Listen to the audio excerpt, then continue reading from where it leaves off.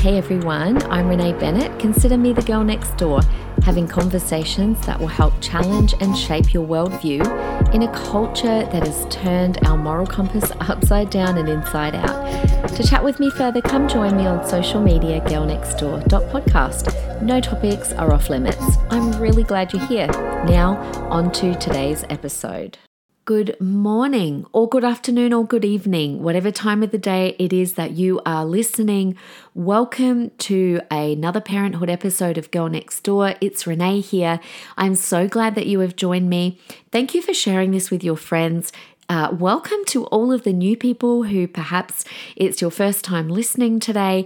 I would encourage you to go back to all of the parenthood episodes and take a listen because they all kind of build on top of one another. But I'm really excited for the first time ever to be presenting a collection in these parenthood episodes. I've done plenty of collections on my Wednesday conversations, but I wanted to do one dedicated to parenthood.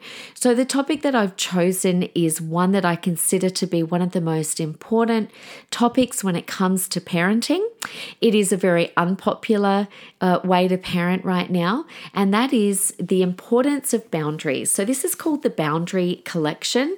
I'm going to get really practical over the next couple of weeks on what that looks like to teach boundaries to our children. There are some very practical ways that we can do it.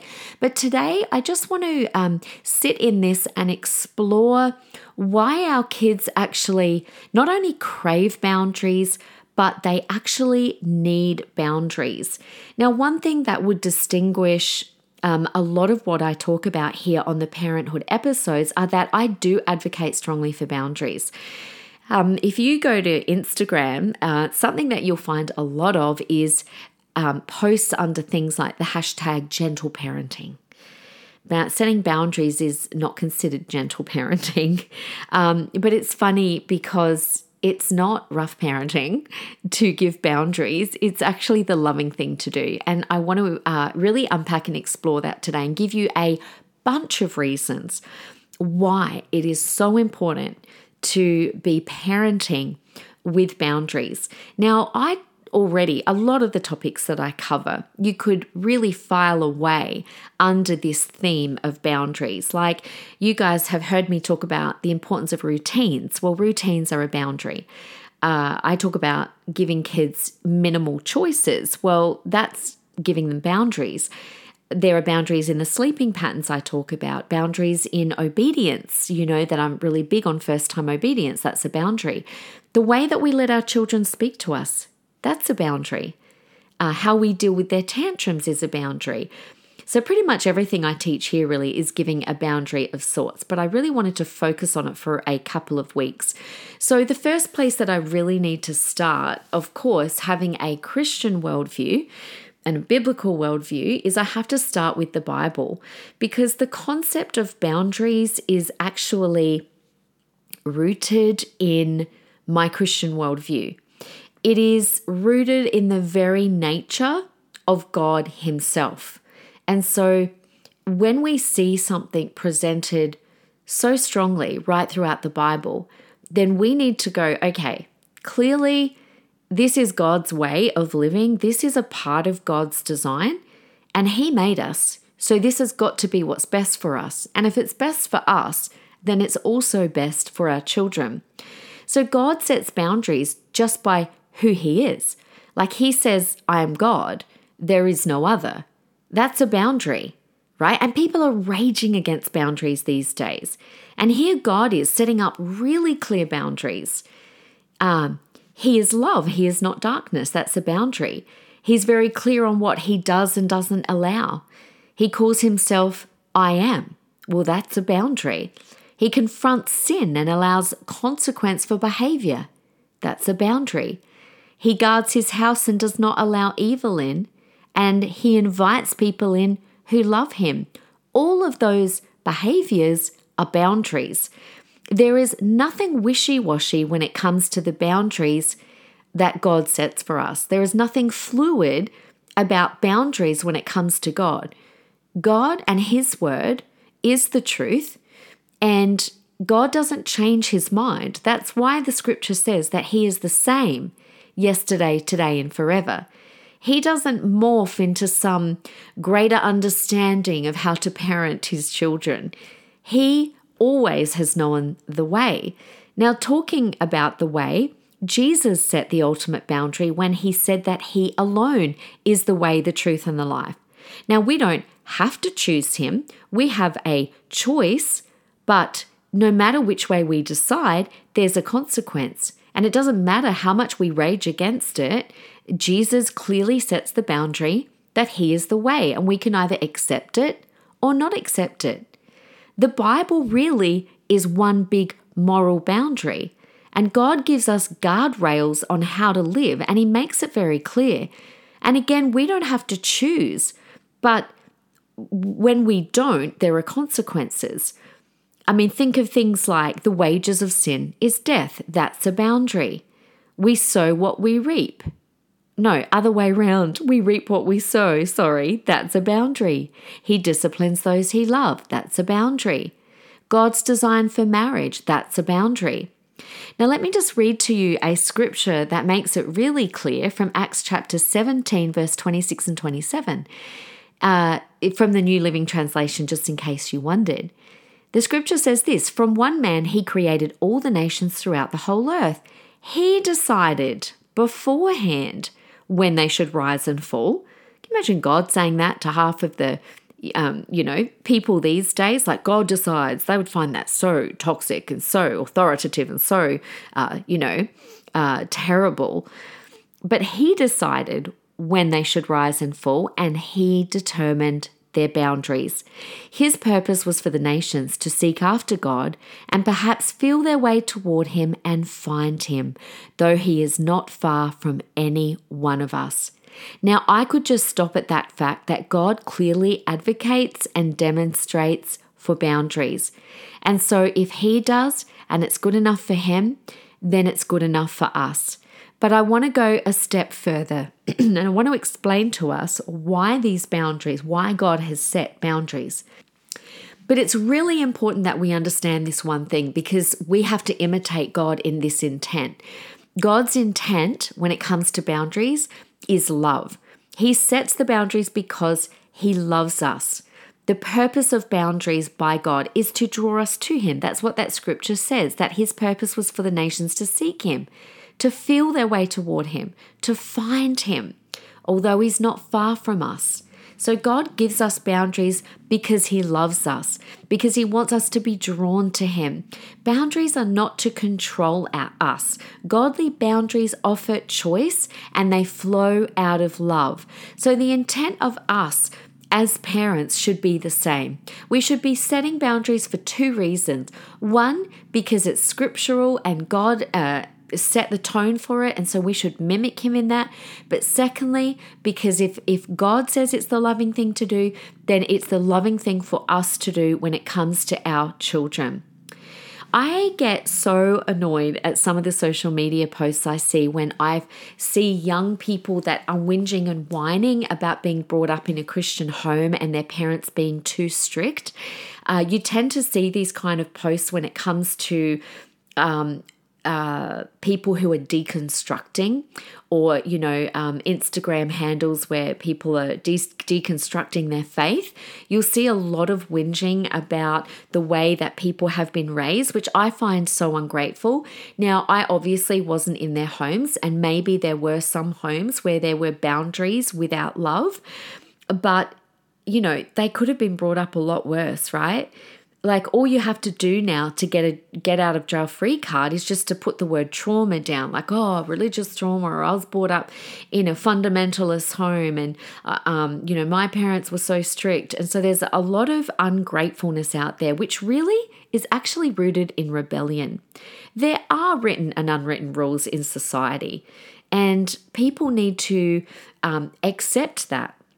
So when we look at society as a whole, though, they don't want to accept that. And this is why we need to be teaching our children boundaries so they don't fall for all of these other ideologies. Now, of course, the whole of society is raging against religion because that's the boundary. They're raging against biology because that is a boundary. They're raging against morality, another boundary, and they're raging against authority, which is a boundary. And of course, they're raging against truth because truth in itself is a boundary. It has clearly defined lines. I read about an experiment in a book called Toddler Wise, where there were some junior high students who were, in their schoolyard, and obviously, like every school, it had a schoolyard fence. And so these junior high students were standing around just the inside perimeter of the fence, like, talking, eating, doing whatever. Now, a passing psychologist from the local university subsequently suggested, let's do an experiment. The psychologist suggested that those fences represented unwelcome limitations and that children would actually do better with an unrestricted schoolyard.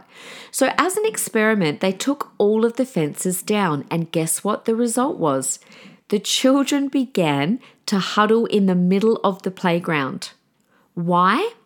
They didn't know where the boundaries were.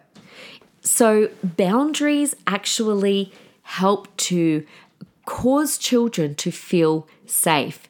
And in actual fact, when boundaries come down, freedom is lost. It's the opposite to what people think. Boundaries give us freedom. They don't take it away.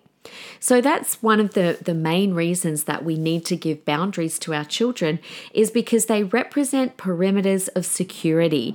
Boundaries are important for their development, both physical and emotional. Boundaries help them to learn healthy socialization. Have you ever watched a child who has unhealthy social skills, who has unhealthy personal boundaries? The other children find them overbearing and annoying. And it's really not fair on that child who hasn't been taught boundaries or modeled boundaries, because they'll end up isolated, because children are pretty brutal. They'll just move away. Boundaries help our kids learn right from wrong. Boundaries reduce conflict because they know then what the expectations are. Boundaries help children to become more responsible. They end up enjoying being good. Imagine that, enjoying being good and helping others. Children who are raised with boundaries are more self-confident. They're pleasant to be around. They're better at making friends. They have more self-control. They know that they're accountable for their mistakes or their misbehavior and are more willing to own up. And they're definitely more likely to make good choices, not because they have to, but because they want to. So what happens when a child does not have boundaries set? Well, without boundaries, kids don't feel safe. Without boundaries, kids lose their way. And we're seeing a lot of young people losing their way right now. Without boundaries, children become entitled. They become rebellious. They don't cope well in the real world. They get a really rude awakening when they don't get their way. They struggle to get along with others. They become selfish, willful, and unpleasant company. They are self-focused. It actually sows seeds of narcissism. They will be unhappy, they will lack self-control, and they won't respect other authority figures. Now, interestingly, a lot of the teaching around boundaries has even been infiltrated with a self-serving ideology. Somehow, they've even managed to twist this to be about the child. So if you start researching about boundaries for children, a lot of what you're going to read will tell you that, boundaries are good because they teach children that other children need to respect their no. They're completely missing the point. So let me tell you where boundaries start. Boundaries start when they're really, really young. Boundaries start with the way that you let your child speak to you. Boundaries start with them learning that they can't touch everything in your house. Boundaries start when you teach them that they can't run around someone else's house making a mess. Boundaries start when they learn to sit respectfully on a chair in a cafe.